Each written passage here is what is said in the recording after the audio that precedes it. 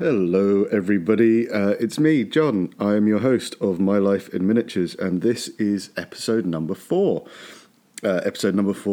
Which is going to feature a wonderful friend of mine, friend of the shows. I get to say that now. I get to say people are a friend of the show. Sasha Bilton, one of the founders of the legendary Hate Club, who we'll be talking to a little bit later. Yeah, we've got a really great show. You're going to enjoy it, I think. I liked it. I loved it. Do you know why I loved it? I loved it because for the first time doing one of these, Sasha was actually sat in my flat with me, and we drank coffee and we had a chat, and it was lovely. It was so nice to actually have someone around and do this with them face to face. Because normally when I record these, I use Zoom, and that's great. Zoom has saved a lot of us from going completely mad over the last couple of years. But there's nothing quite like just having someone sat down, cup of coffee, glass of water, having a chat about toy soldiers, and it was great. It was a lovely weekend. It was quite a pleasant one. We popped over to Warhammer World. We ate a nice hearty lunch in Bugman's. I think it was my breakfast actually, but yeah, it was great. It was lovely, and I hope you're going to enjoy that show. More about Sasha in a little bit. I'm a little, I don't know if you can tell this from the sound of my voice, I might have a slight hangover today. Shock and horror to anyone who knows me who's listening to this. But yeah, I do. I have a slight hangover. It was because something nice is starting to happen again. When I first moved up to Nottingham, it was great when you could just run into people at bars, and you know, there are a collection of nice bars and restaurants and pubs in Nottingham. And all my friends have similar taste in those sort of things to me. So, you know, you just walk out and you'd go to one of these places and, you know, you'd see someone you knew. And that was wonderful. And because you could just hang out and have a chat and do whatever. And then pandemic happens and that all goes away. And it's never quite come back yet, except it's starting to. And that's what I liked, because last night my regular Friday night pal who we go drinking together, he's had a horrible day and was just like, no, I'm not going to the pub. And I was like, okay, fine. So I thought, I'll pop along, because it's a local brewery, and I like supporting them. I like making sure they're surviving and doing well. So I popped along, and I thought I'll just have a couple. You know, I've got my book, I've got my phone to play around with, and you know, so I had a couple of beers, and then I get this tap on my shoulder. And it's some old friends, and it sounds weird. It shouldn't be as big a deal as it is, you know. But just having people come up to you in pubs and say hello because they're your friends, like it was in the olden days. A couple of weeks ago, I actually went to a pub with about 8 people from different households, and we had a lovely day. And I'm not pretending COVID isn't still out there. It is. Have been incredibly lucky that I haven't got it yet. I'm triple vaxxed because, you know, I'm able to get vaccinated and I'm a sensible person. So I'm triple vaxxed, so I'm in good shape, but I haven't had it yet. But yeah, it was lovely. And so anyway, people come into the bar and, you know, you have a chat and there's a big group of them and they're all going off out and you think, oh, I'll go for a couple, and, you know, you have a few more drinks, and the hangover is much worse today than I thought it would be. But it's fine. It's a memento of a lovely evening, which those lovely sorts of evenings are starting to return, and I'm very, very happy about that. New hobby news. I've got a couple of things out this week. The new Gravis Captain for Primaris Space Marines. That is, I painted one of those. Games Workshop very kindly sent it to me, and I've painted it as a Mortifactor, which was lovely, because I haven't painted a Mortifactor in years, and it's still, I kind of like these days going back to old painting styles I used to have and things that I really wouldn't do now, revisiting them, and yeah, it's been really fun. So anyway, I painted him up. You can see him on my Twitter. Just go follow me at Heresy Heroes if you are so inclined. If you want to go to heresyandheroes.com, you can do, because we have a new Lazy Painters army list up. It's the Tau, and all of their massive, terrifying guns. Having seen the Codex again, Games Workshop, thank you for sending one out to me. Yeah, they're big guns. They really are big guns. But that's what the Tau should be, right? That's their thing. They can't do anything in melee, so they need massive shooters, and they definitely have those now. Particular favourite when you get to see the full rules for it. The Storm Surge is frankly jaw-dropping. So is the very low points cost for a hammerhead with a railgun mounted on it. But yeah, I've done a new army list. It's weird with the Tau because I was like, oh, look, it's only 20 models. That's great. That's perfect. Because when I do these army lists, the idea is for lazy painters like me who would like a Tau army but don't want to paint, 40 like small blokes and another 10 big things. It's like, well, let's just make it a smaller model count as possible. With the Tau, I was like, yeah, I got it under 20, but I forgot the drones. And actually, with drones, it's like 38. But they're drones. Who cares? They're tiny. You can paint a drone in 20 minutes. So yeah. But anyway, still, it's a really fun list. Encourage you to go and look at it if you are again so inclined. And coming out the same day as this podcast comes out, I've got a review of the brand new Spike Almanac for 2021. I'm not going to give away anything about the article by saying that I loved it, and I think if you are a fan of Blood Bowl and Dungeon Bowl, you need the Spike Almanac because it's wonderful. It's got plenty of new stuff in there as well, and it's more on that later. I'm getting some hobby pangs. I want to paint some Eldar. So I'm going to be doing some of that soon as well. Because I, like many of you, watched the big reveal at the LVO, and that avatar is lovely. So yeah, I'm kind of keen to. I don't know. I'm going to pick up some.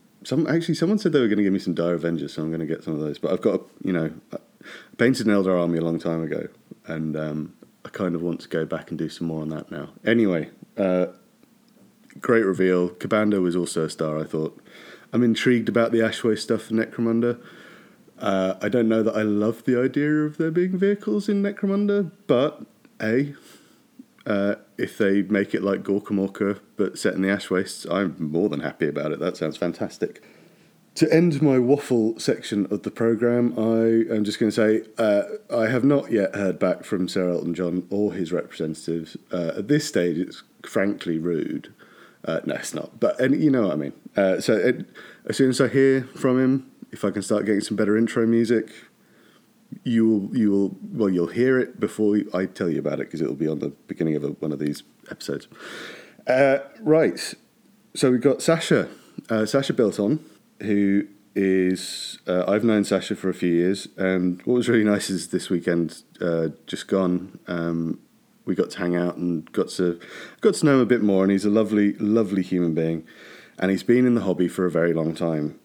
We're going really old school with this. We're starting off in the early 1980s, and yeah, and it goes up to modern day stuff as well. So don't fear if you want a bit of modern day, but it all sounds like we're just talking about ancient stuff. We talk a bit about ancient stuff, but then we'll get to the modern day soon enough. Don't you worry. Sasha is also at Illusionary Terrain, which you can find on Instagram, or you can go to illusionaryterrain.com. He's currently making some wonderful terrain custom-made pieces, 3D printed stuff. He's got a whole warehouse full of fun toys to play with in that scope of thing, and that's what he loves to do. So if you're after some custom terrain, head to illusionaryterrain.com. There'll be a link. I'll put it on my site. I'll put a link to his place on heresyandheroes.com. Anyway, waffled far too much now. Let's get straight into it. Here is my lovely conversation with Sasha Bilton. Sasha, thank you very much for joining us on My Life in Minis. Thank you for inviting me. I feel very honoured. Well, thank you very much for coming. I'm honoured to have you. So we're all honoured, which is all great. Yeah. So today we're going to be talking to you about your life in miniatures, and you've had quite a long and storied life. I don't want to make you feel old. But I am old. Well, right. right. It's okay. I'm. But we're going to take you back to your very first miniatures. Yep. Which, am I right? Because we've got 3 options in 1983. Yes. I mean, it depends on how many you want to talk about. I'm happy to talk about all of them. Yeah, let's do it. But I have done them sort of in the order in which I remember them coming into my life, in my brain. Okay. So in 1983, yes, Games Workshop existed. yes, But Warhammer 40,000 definitely didn't. No. Was Warhammer? No, I don't think so. I think Warhammer was. It might have been it wouldn't have been 83. It might have. Maybe 85 or 84. I don't actually remember, but I did have it. I did have the first edition box set. Harry the Hammer. Harry the Hammer. Nice. Thorgrim. I have the Thorgrim model, which isn't on the list, but yeah. Cool. Right. So, but that hadn't quite got to you. The first thing you remember coming into your life is from Grenadier Games. Yep. And it was the Ranger from the Dragon Lords. Yeah. So I was a role player. Yeah. And actually, I think I started role playing around 1980. So I would have been 9. Yeah. To be honest with you, my parents were getting a little bit desperate because I was not learning to read very well. And it turns out it's a mixture of both dyslexia and a lack of attention, shall we say. Yeah. It wasn't. I did get diagnosed with dyslexia, but not with ADHD. And I loved all things fantasy. Yeah. And Star Wars and, anything like that. My mum had read to me Lord of the Rings, and it was just, amazing. I still to this day remember her talking about the Balrog and my vision of it. Yeah. So we were in the Game Centre, Virgin Game. No, it wasn't the Virgin Game Centre. It was the original Game Centre in the West End of London. Yeah. And they came across this range of products, and the man in the shop recommended Tunnels and Trolls because you could play solo, which is the pick your path style. The thing that made Warlock of Firetop Mountain is the kind of the well-known one in the UK, but before that, Tunnels and Trolls were doing solo books, and for a couple of years that was really all I understood, but it was the impetus that I needed to learn to read, and I loved the books because of the art. It was black and white line illustration by Elizabeth Danforth, right? Yeah. And it just captured me completely. And it was like these books have so much interesting things in them. I want to understand them, so I put the effort in and learned to read properly. Nice. That's good. Yeah, and of course. And then, sort of would go into the game centre, and there would be these display cases with lots of probably lead miniatures and little numbers in front of them, and the price and the code, and you would write them down on a piece of paper, and you would take them to the man at the counter, and he would be very judgmental about what you were buying, and come back with a handful of lead. I've got to say, you did me a list of the miniatures that you want to talk about. Yeah. For the older ones, you put the code in with all of them in the email. It was just, I don't know. It was, I think it matches the feeling, that code thing. Really matched it. But I think the first thing that happened was my parents bought me this a box set of Adventurers, and this was the Specialists box set, right.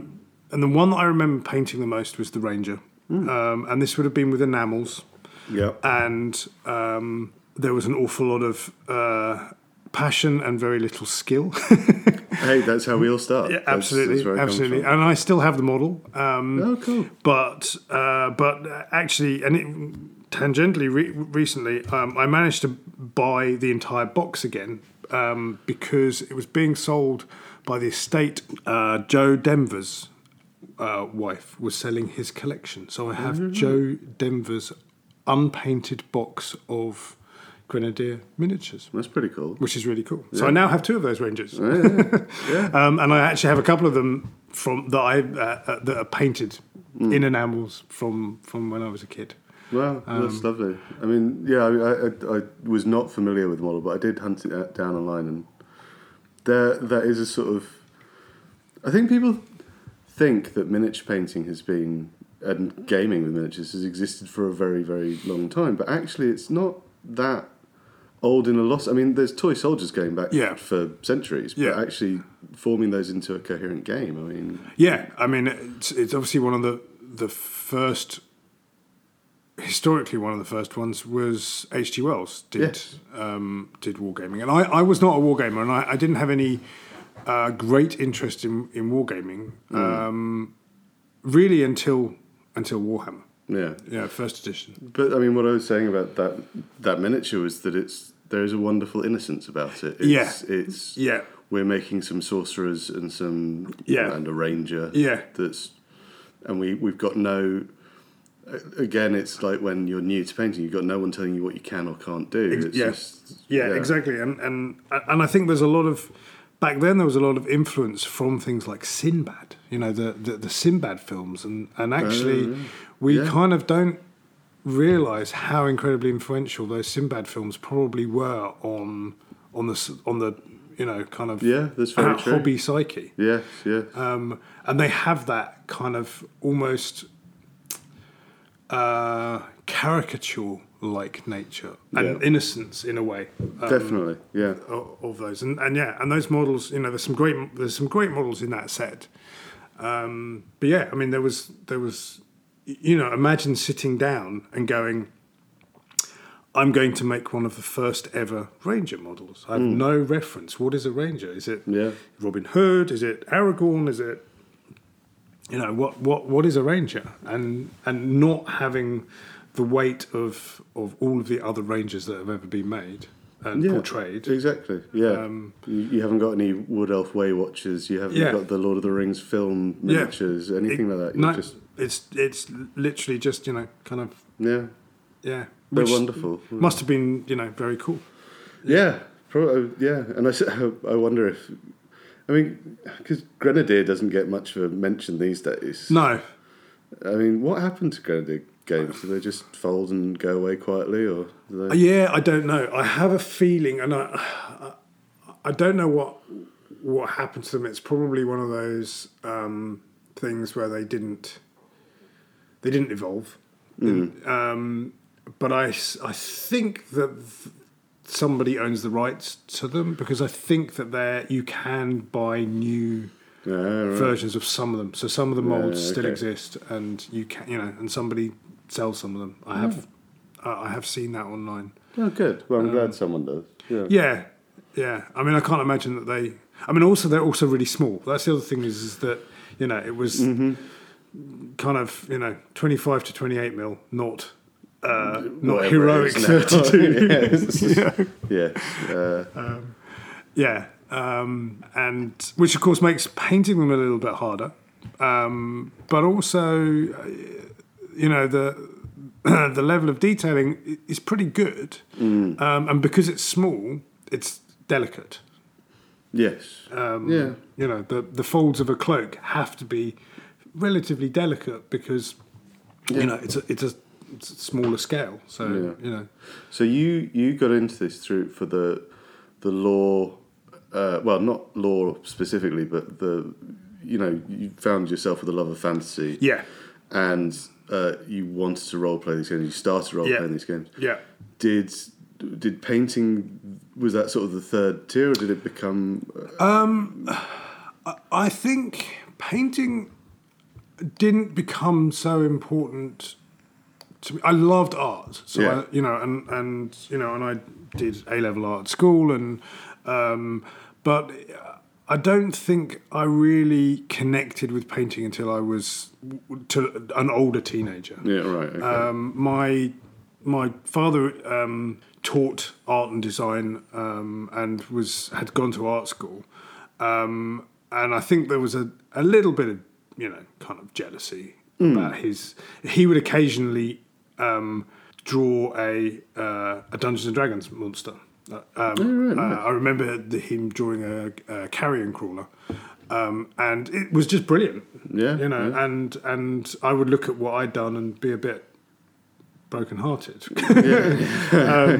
And so it was only once I sort of found my skill through two-dimensional art that I then started being more interested in the three-dimensional stuff. Yeah. But I always loved dioramas, and actually, one of my friends at school, his dad was Humphrey Ledbetter, who was he was a freelancer, but he did some of the very early Citadel models. Okay. But he made dioramas for people. And he did lots of things. Like had done quite a lot of album covers and things like that. But I remember going around to his house and to hang out with my friend Finn and just basically not being interested in Finn, but being totally interested in his dad's workshop because it was just this incredible trove. And that, I think, because I've always loved terrain, and and that's kind of one of the things that I do now. But I love how miniatures play a part. So I'm never going to be a approaching Golden Demon kind of level. Most of us won't. Most of us won't. But I mean, it's not something that I aspire to because I'm not super interested in individual models in that kind of intense way. Yeah. That there's what I love is an army or a scene. Yes. And you can be a bit more forgiving when there's when you've got 60 Chaos Warriors. Yes, that's down. true. Yeah. They don't all have to be to kind of award level standard. No, well, yeah. But then it's hard. I think back to seeing Golden Demon entries, and it's always the dioramas that I remembered more than anything else. And there's actually I got the Golden Demon Compendium. Or I think legally you have to call it just the Compendium. But it's got in there it's a crash speeder in a swamp. It's with an outpost number 7 or 9. I can't remember. Yeah, that's been living in my head since I saw it when I was a kid. They stay with you, dioramas. They paint that picture.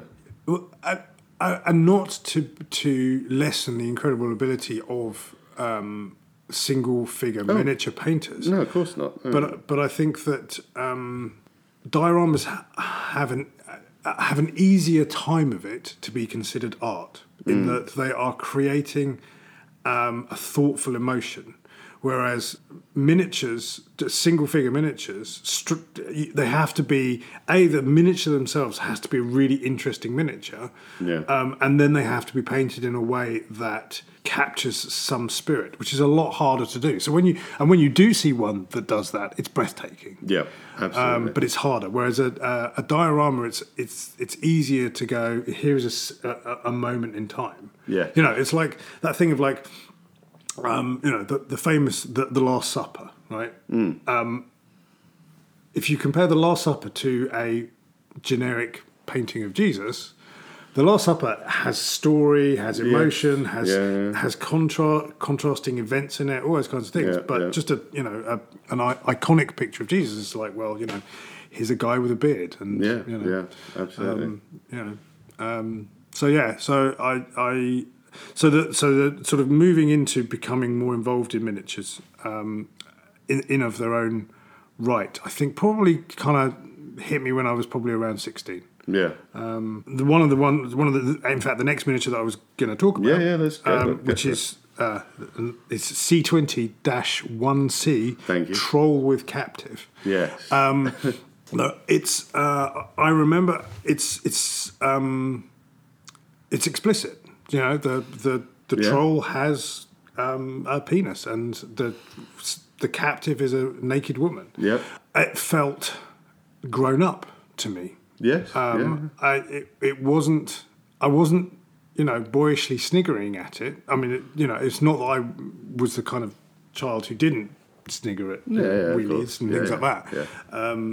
But it made me go, here is a hobby that grown-ups play. So it must have depth to it. It must have life. It must have dimensions that I'm yet to explore. Yeah.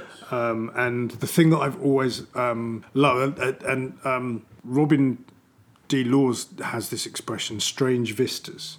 So he talks about how role-playing games have lots of elements, and players gravitate to particular styles.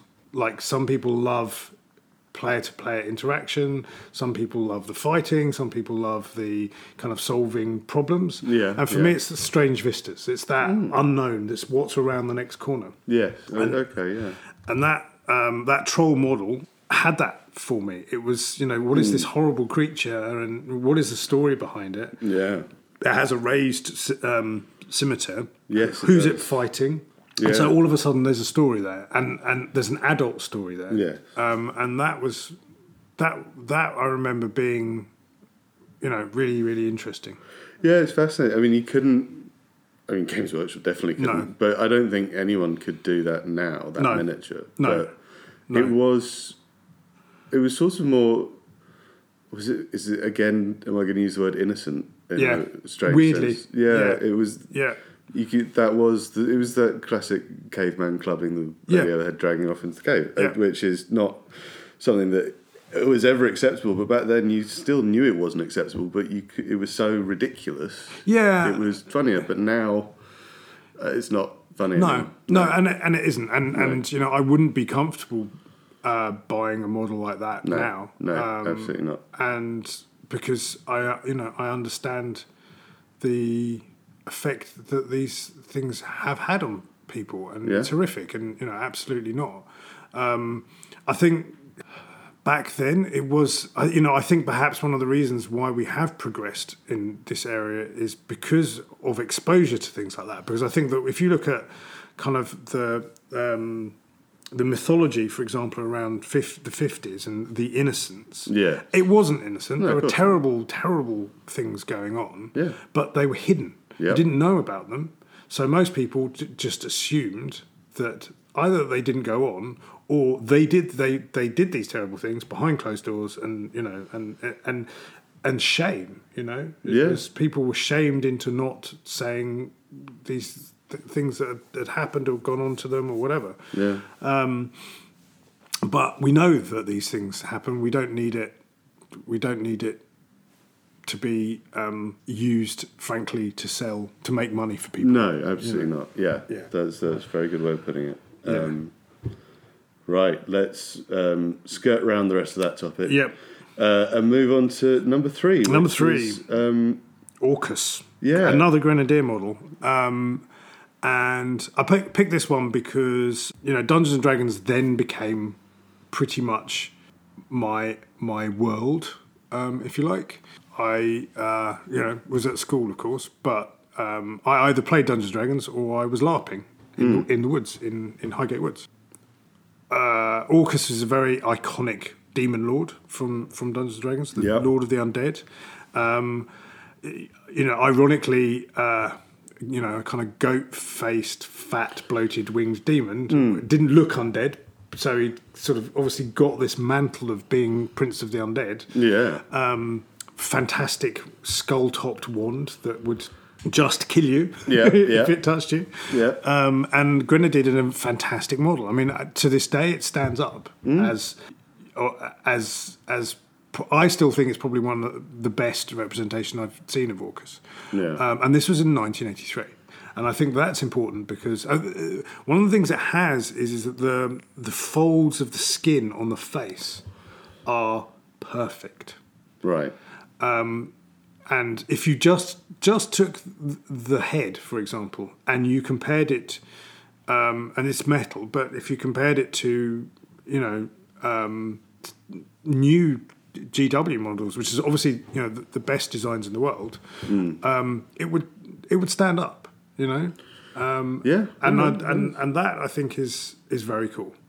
And I've painted it twice. I've stripped it back a couple of years ago, and it's sat on my vast queue of painting projects. We've all got the queues. Yeah. And I'm really looking forward to painting. I own 3 Orcus models. One I painted as a statue because I've got 3, so I'm like, one will be a statue. I'm really, really looking forward to doing it the justice that my ability can achieve now compared to 20 years ago and then 25 years ago.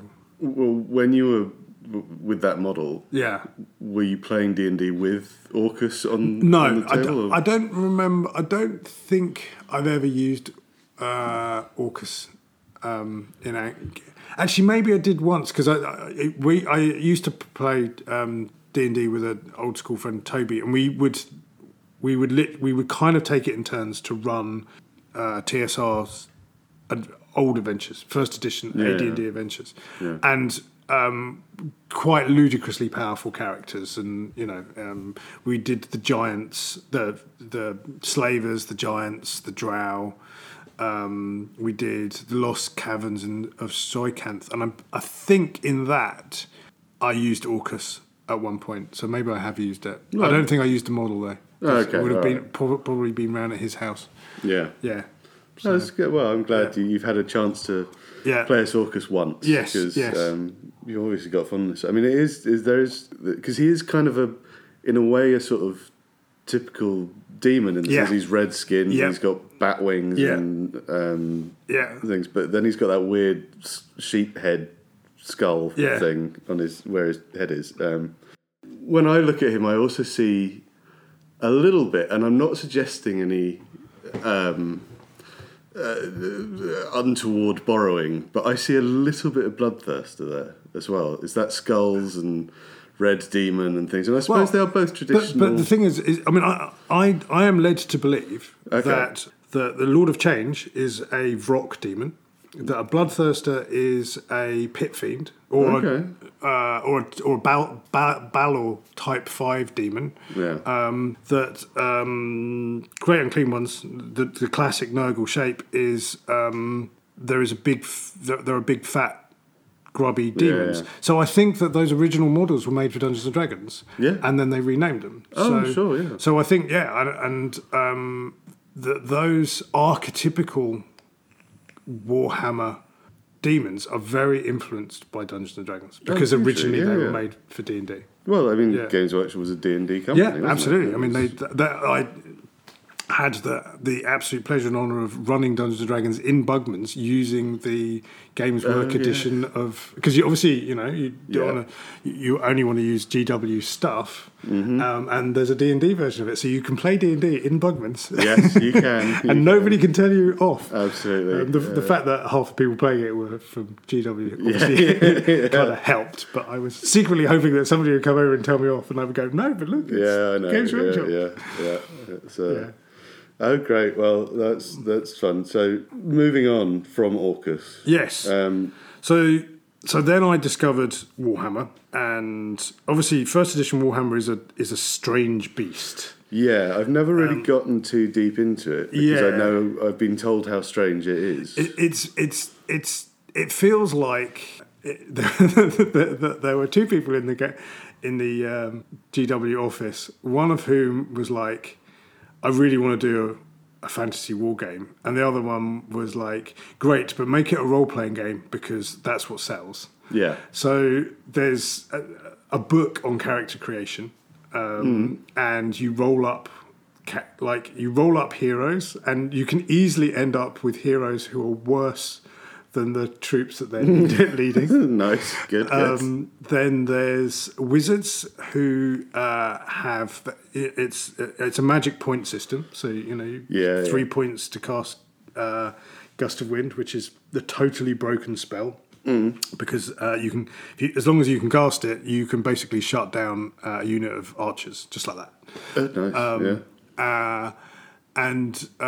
But in the first edition, you have an amount of magic points for your entire life, which is like 2,000, and Oh, right. so not only do you have an amount you can cast a day, but you also have to keep count of all of the spells you ever cast. Oh god, right? Wow, that's Yeah, so that's kind of fun, and there's no lore in it at all. I don't think. Well, interesting because the scenario in the first edition is goblins versus dwarves on a ziggurat. Oh, right. Okay. Which, later on is a bit like, okay, that's Slan and Lizardmen. Yeah. Although, of course, there's and obviously there were Amazons and There were and all of that, but it was kind of basically kind of a bit lawless. Yeah.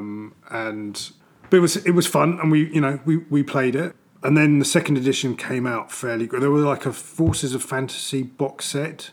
Oh, and the other thing, of course, was toughness was letters rather than numbers. So your strength was a number, and your toughness was a letter. A, B, C, D. Okay. Yeah. And you had all the characteristics as well. So there was four characteristics rather than just leadership. Yeah. And then second edition came out and it cleared up a lot of things. Was purely a war game. Yeah. At that point. Yeah. And that was the game that I played a lot of. Right. With my friends. And I started. That was when the army bug kind of hit. And that would have been sort of probably around. For me, it would have been around 86 that I really kind of started getting into that.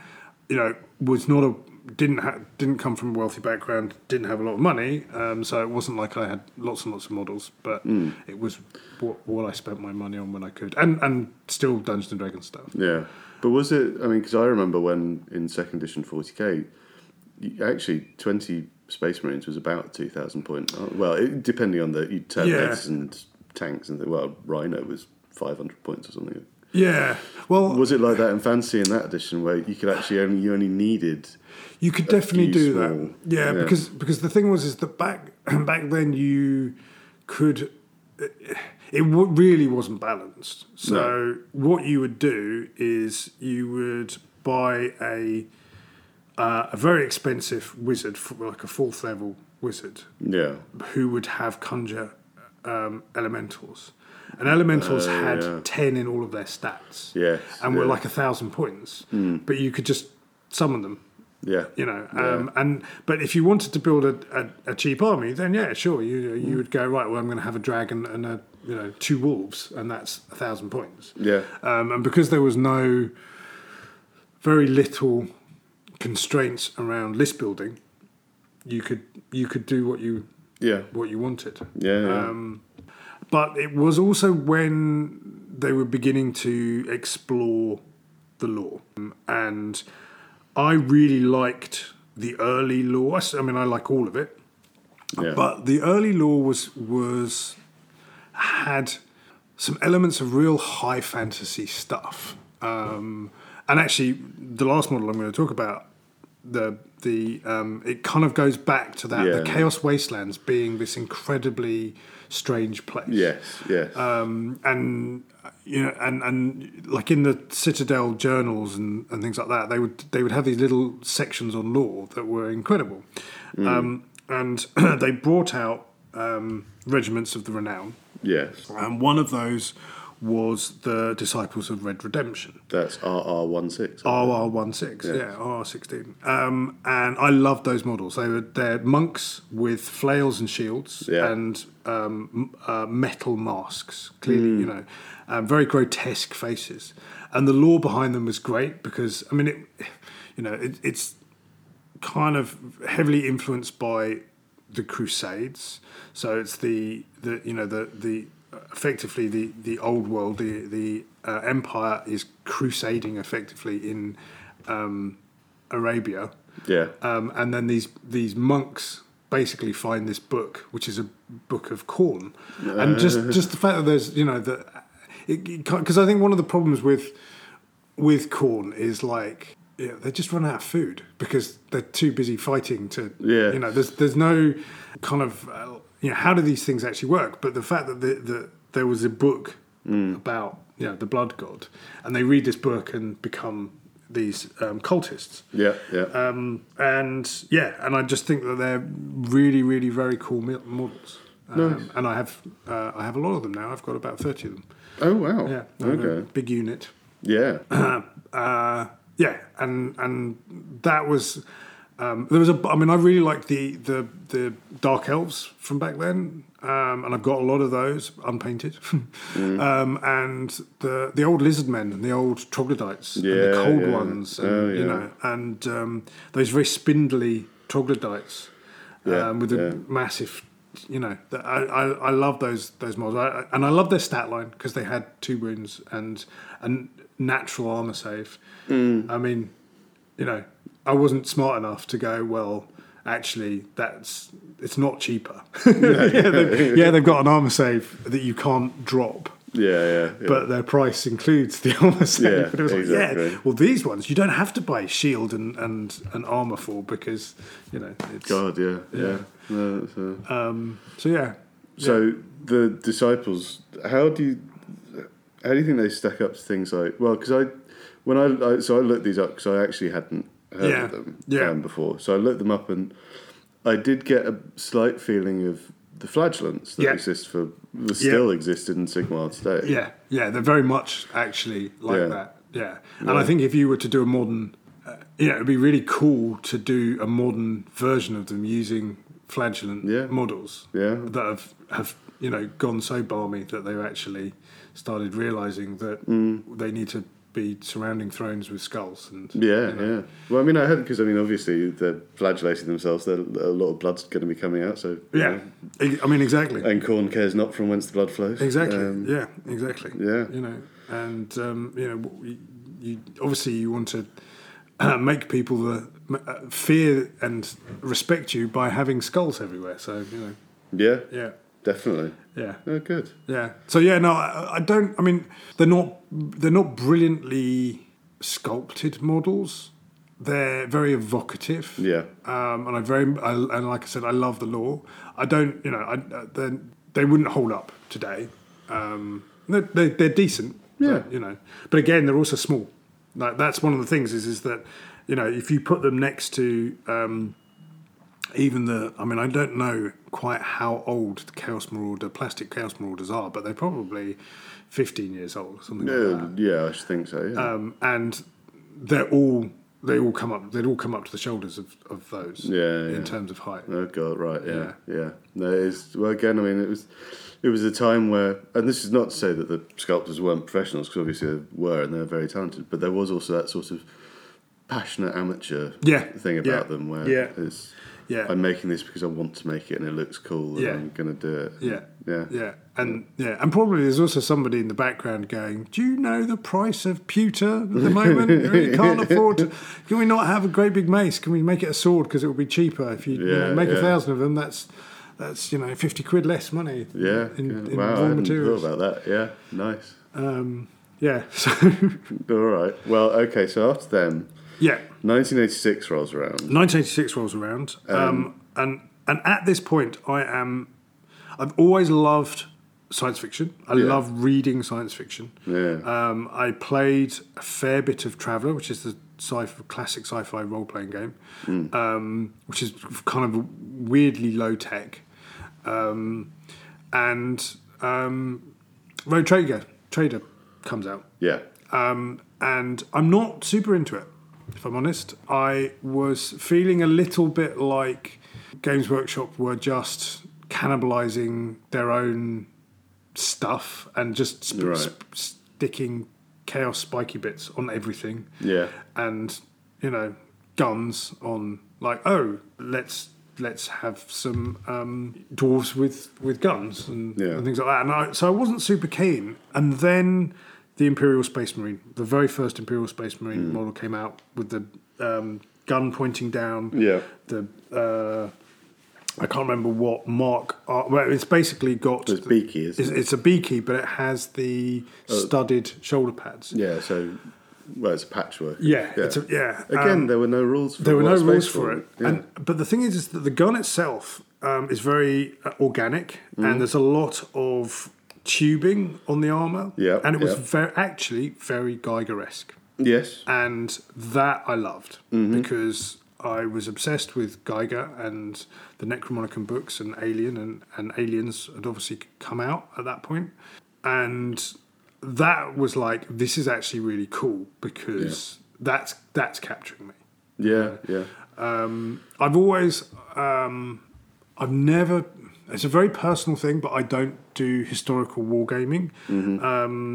The only things that ever really attract me are they've got to be at least 1,000 years old. Yeah, yeah. Because I'm not comfortable with it. I'm not comfortable with wargaming things that have historical impact today. Yeah. So I've got a lot of friends who are very, I'm very left wing, and I've got a lot of friends who are very left wing, and they are happily playing bolt action and things like that. I really don't have a problem with people playing it, but it's just not for me. Yeah. And I think there was a little bit of that at first with 40k for me, just because it's guns and.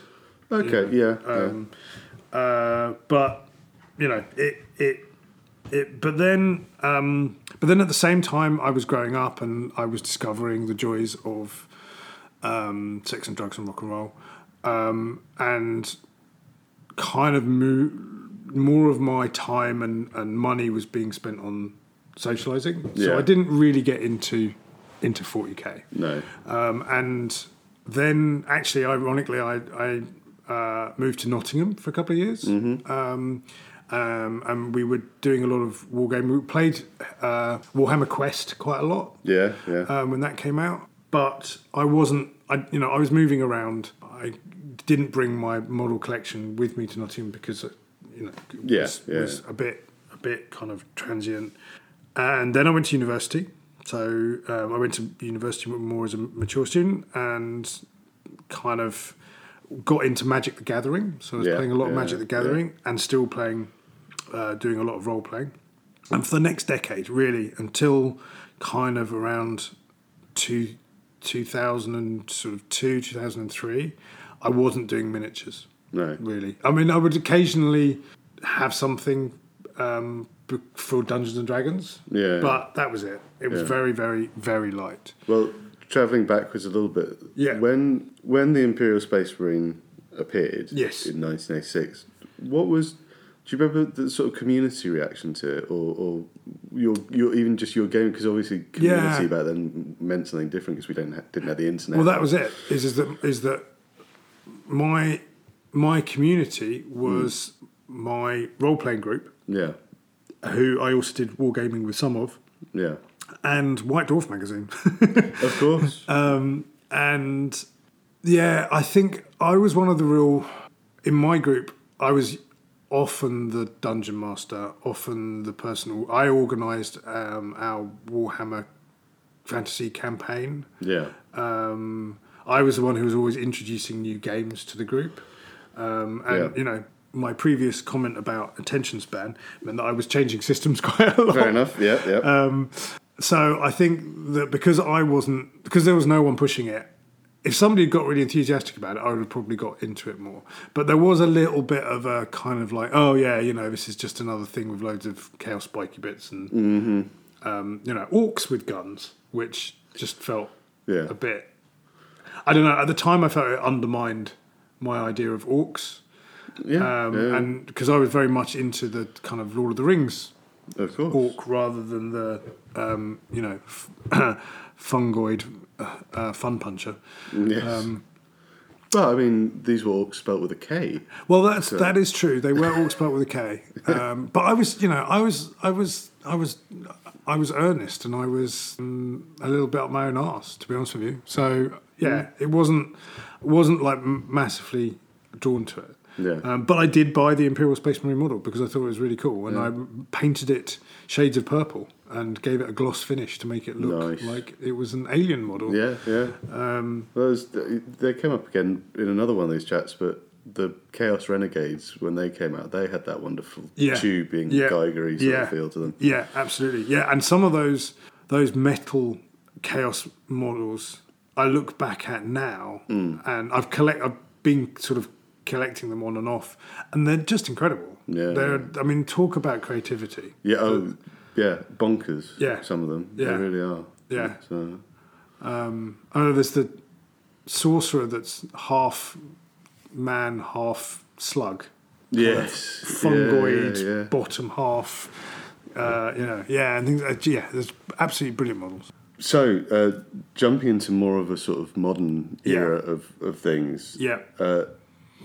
There's a certain model. I suppose this is quite good because it's actually got a code. Yeah, the model itself has a code. Yeah.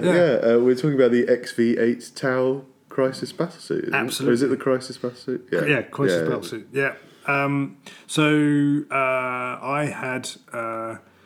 I was going through a difficult patch in my life. I was getting divorced and moved back to London. And I moved in with a guy I knew from the role-playing scene, Angus Branson, who used to work in Leisure Games in North London, a very famous game shop. Yeah. And Dave Alsop, the incredibly talented writer and artist who worked on Slay Industries, has done quite a lot of work for GW and Magic Cards and all those kinds of things. And for Christmas, I think, on my birthday, they bought me some Tau. And it was... What had happened was that I hadn't been playing 40k, and I think this would have probably been around 4th edition. But I'd read quite a lot of the novels and loved the lore at that point, the grimdark, basically. And then when I sort of... And to me... 40k is I think it's very pro-anarchist, bizarrely, 40k, because all authority is bad in 40k, because there are no good guys, and every single society culture is horrendously flawed, mostly because of themselves. Yeah, apart from Tyranids, but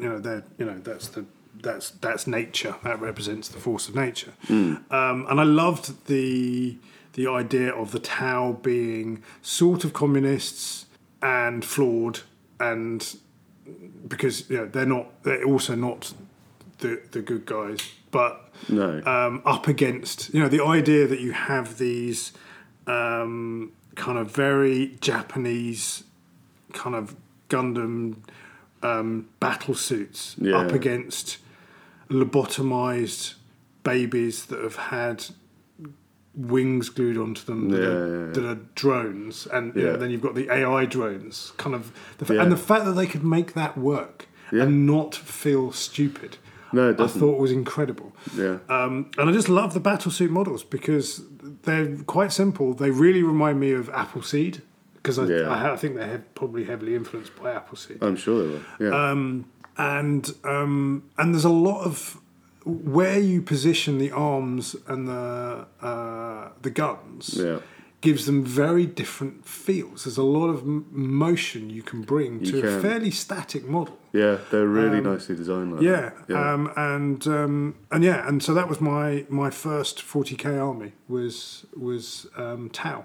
Wow. And I also very naively thought, well, it's a sci-fi game, so being good at shooting has got to be good, right? Yeah. And then the person that I played solely for a couple of years, pretty much, was an orc player, and it turns out it's our Toby, who is probably one of the best 40k players I've ever met. Yeah. And he pretty much always beat me. Mm-hmm. But it also showed me that getting in close and personal is the way to win in 40k. Certainly, for a very long time, that's been the way. No. Yeah. So I very much got into the into 40k, and then I didn't paint them very well, and I did the classic thing of being embarrassed by them. So I then switched to Plague Marine. Okay. And was buying random bits off eBay and things like that. So I was getting hold of some of the old metal Plague Marines that were out of print, and some of the Forge World had obviously got the conversion kits, the Plague Marine conversion kits, which were amazing. Mm-hmm. And I'm not a precise painter. and so Nurgle appeals greatly to me. Yeah. And is I am a keen follower of Grandfather, and No, he's very good. Well, I was going to ask, because obviously we've got the new Tau Codex is coming relatively soon. Yeah. You still got that army? I do. I've sold quite a lot of my unmade Tau stuff, because I have, like most of us. I've actually, it got so bad that I ended up hiring a workshop. And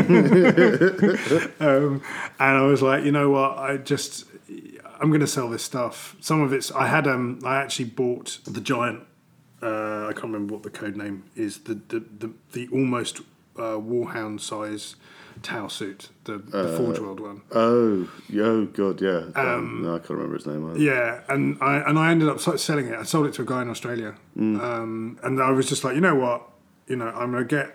I think I sold everything for about £1,000. I was like, if I want to get back into Tau, I'll do that. Yeah. I haven't, embarrassingly, I haven't played 9th edition. Oh, right. I have got massively into Age of Sigmar. Yeah. And I still play quite a lot of the games. I'm a big fan of Dragon Rampant, and I also really like Oathmark, Joe McCullen's Square Bases game. Okay. Which is a really good, really good war game. Very kind of simple. It's like, it's a bit like Kings of War, but it's simpler. Yeah. So it's all about placement and movement and those kinds of things. So I've got lots of models. So so I've not fallen out of love with the 40k universe at all. Quite the opposite. I've been listening to all of the Siege of Terror audiobooks. Yeah. I'm listening to the Twice Dead King, the Necron book, which is I bought it as a kind of like, sell Necrons to me, because in my head they're a bit boring, and actually it's a really good book. Yeah, there's a lot of character in it. Yeah, I think people just see sort of space robots. Yeah, exactly. And actually, there's a lot more to them. Yeah. Or evil chaos robots, as I think they were originally called. I believe that is what they were. Yeah. So you were saying you were just playing one per Toby. Yeah. Well, obviously, I knew through. I first met you. Yeah. At Hate Club. Yes. Yeah. So when did Hate? Hate Club started. Toby organised. The way I kind of really got into 40k was Toby organised a combat patrol campaign. Yeah. Where it was the thing of, you play everyone once. Yeah. And I think there was probably about 7 or 8 of us doing it. I didn't know any of the other people, I only knew Toby. And I met Toby through my wife now. They were friends, and it's from the alternative clubbing scene in London. So and we started playing. We found that there's a pub in Stoke Newington, in Hackney, called the Prince, and they had an upstairs room, and they had a little bit of storage that they could give us. Yeah, so nice. It meant that we didn't have to lug things backwards and forwards. And once a month we would play there, and it got bigger and bigger. Yeah. And then we started going to events. We would go to events in Reading, events in Bristol, and then started coming up to events Warhammer World. And I think a mixture of friendliness and ability. Mm-hmm. Toby and Dan are very charismatic people. They're also very good 40k players. Very good, yeah. I think Dan has played in GTs for Scotland. And we made a bit of a name for ourselves as being really fun to play with, and so we sort of like, well, let's create a club around that. And the name, I don't remember who came across the name, which is it's so interesting. The Hackney Area Tabletop Enthusiasts. And as we've grown, it sometimes is a bit of a millstone, because I think people kind of just think, oh God, there's all these tattooed Nazis, and it's like, well, it's kind of the opposite. Yeah, kind of. Well, be tattooed, but not Nazis. Yeah, exactly. But I remember, I've got a couple of friends in London who have just recently started playing 40k, And I did say to him, because one of them's over in Leytonstone. Yeah. I was like, you should go to Hate Club. And he's like, why would I want to go to anywhere called a hate club? And I was like, no, not a hate club, hate club, Hackney Area Tabletop Enthusiasts. Yeah. He's like, oh, okay. So I think he's going to pop along one day. Great. Yeah, great. And so we put on a couple of nights at Electroworks, which is where the famous Slimelight Goth Club is. But despite the people who run it, unfortunately Mac has passed away, but characters, shall we say. Yes, yeah. And they wouldn't let us store stuff there, even though they had bags of room. And it was just too much to, hire a van and take it down there and, all that sort of stuff. But Toby was doing a lot of performance stuff and had built up a bit of a relationship with Bethnal Green Working Men's Club. Yeah. And they said, you can store stuff here. We've got these cages out the back. And if you can get boxes which make them waterproof, then you can use those cages. And we'll have the boards back round the back of the bar, which has just been an absolute godsend. And anyone who's familiar with Bethnal Green Working Men's Club will know that it's a bit run down. It's where they film half of all working men's club scenes. In if they ever need East End gangsters. Yeah. Then they film it there, which sometimes means that we, at short notice, we don't run because they get paid a vast amount of money for a day, and they can't say no. Guy Ritchie's doing a thing. Yeah, could he have it for the week? Yeah. And it features on Kylie Minogue album cover, and there's the big heart light. Oh thing. yeah, of course, yeah. It's been in lots and lots of things, and there's the woman who runs the bar, Mags. I think she didn't know what to make of us at first, and now she's one of the kind of principal characters, if you definitely. Like, of Hate. Yeah. And when the pandemic started, they had to close down. We were worried about her, and so we did a bit of a fundraiser for her. And the amount of money that we raised was astronomical. So she was just like, "That's insane." Yeah. Well, but that's so lovely because she is definitely a bit of the heart and soul of that she place. really is. Yeah, she really is, and she will defend us, to the death. Yeah. And she, it's her favourite night of the week, and no, that's great. Well done for Hate Club. Obviously, massively a joint effort, and it just organically grew. Yeah. It was, and we've got lots of kind of. There's a sort of a hate in Hastings. And there's obviously we've got a lot of friends over in Bristol and Reading and places like that. So it's really around. I mean, I think that the core, the way I talk about wargaming is that your job is to entertain your opponent. When you're wargaming, that's what you should be doing. Right? Yeah. And you can do that in so many different ways. And one of them is by having a super tight, well thought out army and playing really well, because that's very entertaining to play. Yeah. It can just be that you've named every single one of your characters, you have a beautifully painted army. Yeah. But the thing is that if you're trying to make your opponent have a good time and your opponent is trying to make you have a good time, doesn't matter what way the battle goes, you spent 3 hours of your precious life having a good time, as opposed to one person having a good time and the other person feeling like they've just been shoved in a bag and flushed down the toilet. Absolutely, couldn't agree more. And that I think is the thing that we strive to and we heavily encourage at the club. Yeah, and it works.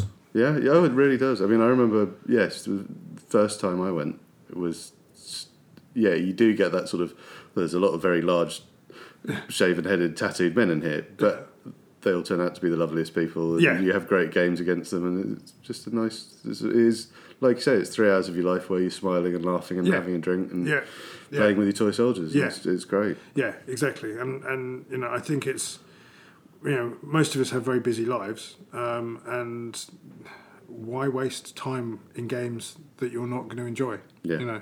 I mean, we've got to the point of I will walk away from a game where I'm like, I'm not going to enjoy this. Yeah. And I'll buy the person a drink and talk to them at the bar and have a good time with them if I can. Yeah. But they're clearly not there to. We're not there for each other. No. there for themselves. And Yeah. I'm I don't get it either. Yeah. not really into that anymore. But you found Age of Sigmar. So I found Age of Sigmar. You're enjoying it. I'm enjoying it.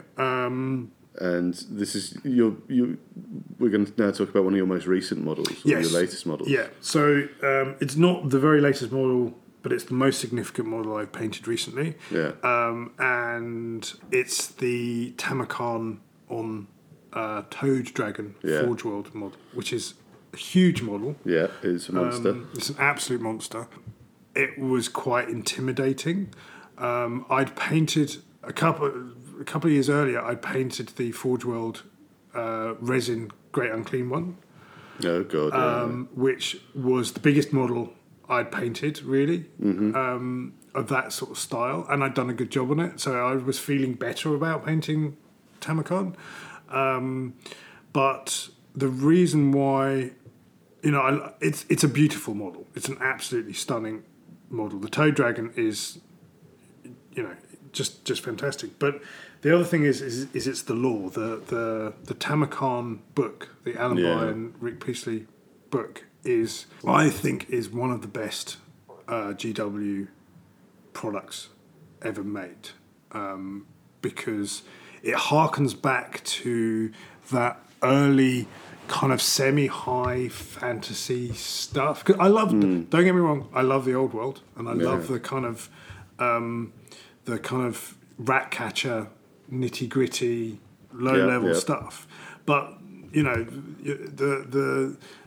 it's basically it's a travel log of Tamakan, who's spoiler, he's actually a worm that inhabits host bodies. And throughout the book he is in 3 different bodies. So he starts off basically in a Nurgle Chaos Lord body, and then goes into a Slanesh Chaos Lord body, and then goes into an ogre body. And the model, the one that you buy, is the ogre body, but I've made the other 2 as well, so I can play them at any point in history. Yeah. Or it, because it's a worm. I don't know if it has a sex or gender.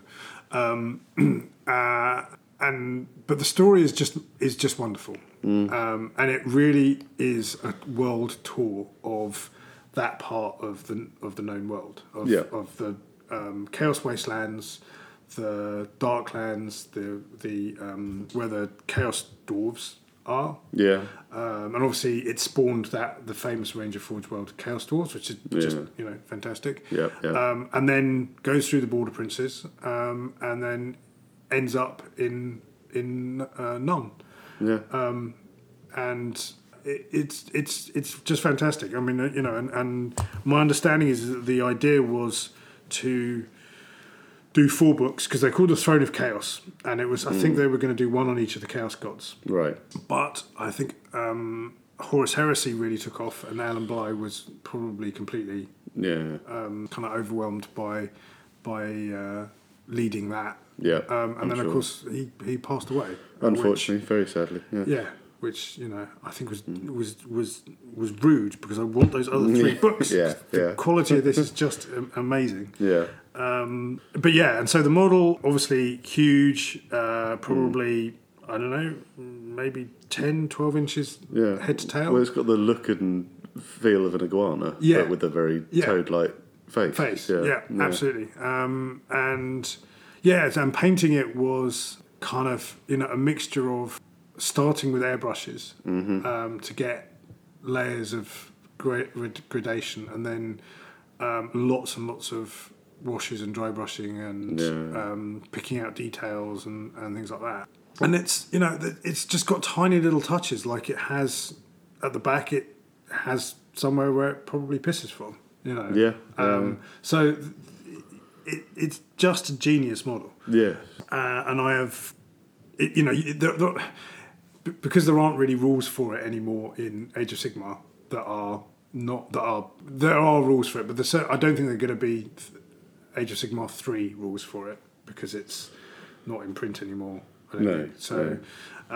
So you can use it as a count-as for the big Archeon or... No, well, you could do it. You could use it as Archeon, but more the three brothers. What are they called? Oh, the Glotkin. The Glotkin. Yeah. You could use it for that. It's bigger, but not.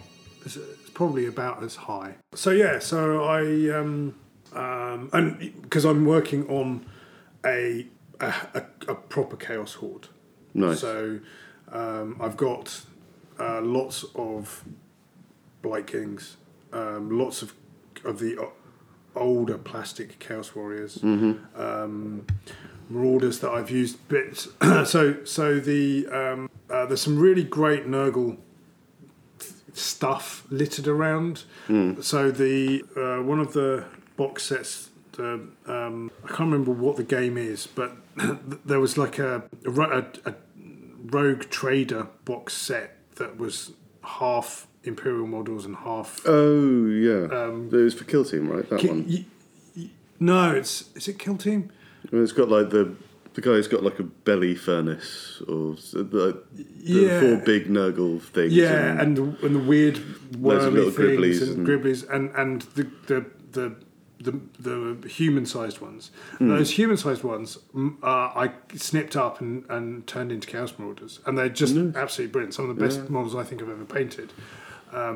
Cool. Are some of those, and so it's a mixture of Maggot King and Slaves to the Darkness, and I'm slowly adding some Skaven Plague Monks to it, and Beastmen, kind of cool. Yeah, so that it's proper chaos menagerie. Yeah, a proper chaos soup. Yeah, I like it. And one day I'm going to find somebody who's got an amazing Imperial army, and I've got white fortress walls, and we're going to do the final battle. Yeah, nice. I like it. You know, and I will lose because because I usually lose when I walk in, but also because historically he loses because a sorceress who very cleverly gives this amulet to her champion, which on his death, a few seconds after his death, explodes. And so what happens is the worm goes into him. Because he manages to kill the Tamakan, but the worm then comes out of the ogre and goes into him, and then he blows up. And that's how you deal with the... Yeah. Good. Well, I'm glad they found a solution. Yeah, well, that's it. I mean, it's one of the it's so grim, right? Because it's like the only way that this is going to work is if her champion dies. Yeah. Wow. And he doesn't know. No. Great. Yeah. All right. I'm conscious we've taken up a lot of your valuable time. It's been an absolute pleasure. Well, I've got two last questions for you. Yes. First off, what's your favourite ever paint? Snakebite leather. Let's go. That is a good choice. And you're talking about the original leather, not the contrast paint. Yeah, the contrast paint is very good. Yes, very good. Yeah. But the original snakebite leather is an incredible paint. And I still have a pot. Oh, you lucky thing. Yes. What I'd do for a pot of snakebite leather. Yeah. Somewhere I've got some bolt gun metal, but I can't find it. And then very last thing, if you paint one miniature this year, anything from any time period, from it can exist or maybe it doesn't exist yet, whatever you want, what would be your one miniature to paint this year? So my plan this year is to get this Chaos Horde done. I'm trying not to buy models. I'd love to paint a really good Sauron model. I think that would be... or maybe do a Sauron diorama. Because, as you know, my thing really is actually terrain. I love making terrain. Well, you do like making terrain, yes. Yeah. And so to do a Sauron diorama would be that's my dream. Yeah. It goes right back to my roots of Lord of the Rings, having read to me when I was 7 or 8. Of course, yeah. And I think probably I've got the Glotkin and I've got the 3 Magoths. Yeah. And I'm really looking forward to doing those. Good. Yeah. Nice. And Great Unclean Ones. I've got 2 Great Unclean Ones to paint. Great. And nice. obviously we could sit here for another 5 hours. All the things. But those big Nurgle monsters, I love fun. them. They're really good. They're really fun to paint. Once you get over the fear, just do it. Yeah. Nice. Yeah. Right. Well, Sasha, thank you very, very much. Thank you very much, John. It's been an absolute pleasure. Oh, cheers. Well, there you go. That was wonderful. I loved that. That was a really nice chat, and it was wonderful to spend time with Sasha. Like I said in the intro, I was also going to mention, if you do find yourself in London, in East London, and you want a group of people to go and play some games with, do look into going to Hate Club, because it's great. It was a wonderful experience. I do miss it. I didn't go a huge amount, but I did go a little bit back when I lived in London, because it was kind of the opposite side of London to me, but it was wonderful every time. So yeah, that's great. And all the guys at Hate Club are great. Hopefully I'm going to have another hater coming up here relatively soon, so I can have a chat with them about hobbies and miniatures and things like that. We'll see. The next episode is in the can. The next episode is all done and recorded. I have to go and edit it and take out a few of my ums and ers and yeahs and things like that. But yeah, that should be coming out next Sunday. As always, My Life in Miniatures is available on Spotify, Google, and Apple Podcasts, and you can find it at heresyandheroes.com. So if you can think of anywhere else where you'd like it to be, send me a message. You can get hold of me on Twitter at Heresy Heroes. Yeah. So, and well, more importantly, you can get hold of Sasha at illusionaryterrain.com or illusionary terrain on Instagram, or you can find him on Twitter as well as Sasha Bilton. Yeah, that's great. I haven't got anything more to talk about. It's a windy day in Nottingham. My hangover has not greatly improved, so I'm going to go and lie in a bath. I think that might fix it, and then I'm going to go out and buy some iron brew and some bread. You don't need to know this. I'm just telling you. It's really windy outside, and I don't want to go out, but we'll see. Hopefully, a bath fixes me. Anyway, I'm waffling again. I hope you enjoyed that chat. I love doing it, and yeah, episode 4 in the bag. I will speak to you next week with episode 5. In the meantime, have an amazing time with your hobby. If you're excited about the Eldar, that's wonderful, because I certainly am. But yeah, we'll see when all that starts coming out, because I want that avatar. If you're not, I hope you're excited about something else. I hope you're excited about whatever it is you're doing, and I hope you have had a wonderful hour and a bit listening to me and Sasha having a chat, and you've got some good hobby done. Yeah, that's it. That's all I've got to say. I'm going for a bath. See you next week on My Life in Miniatures.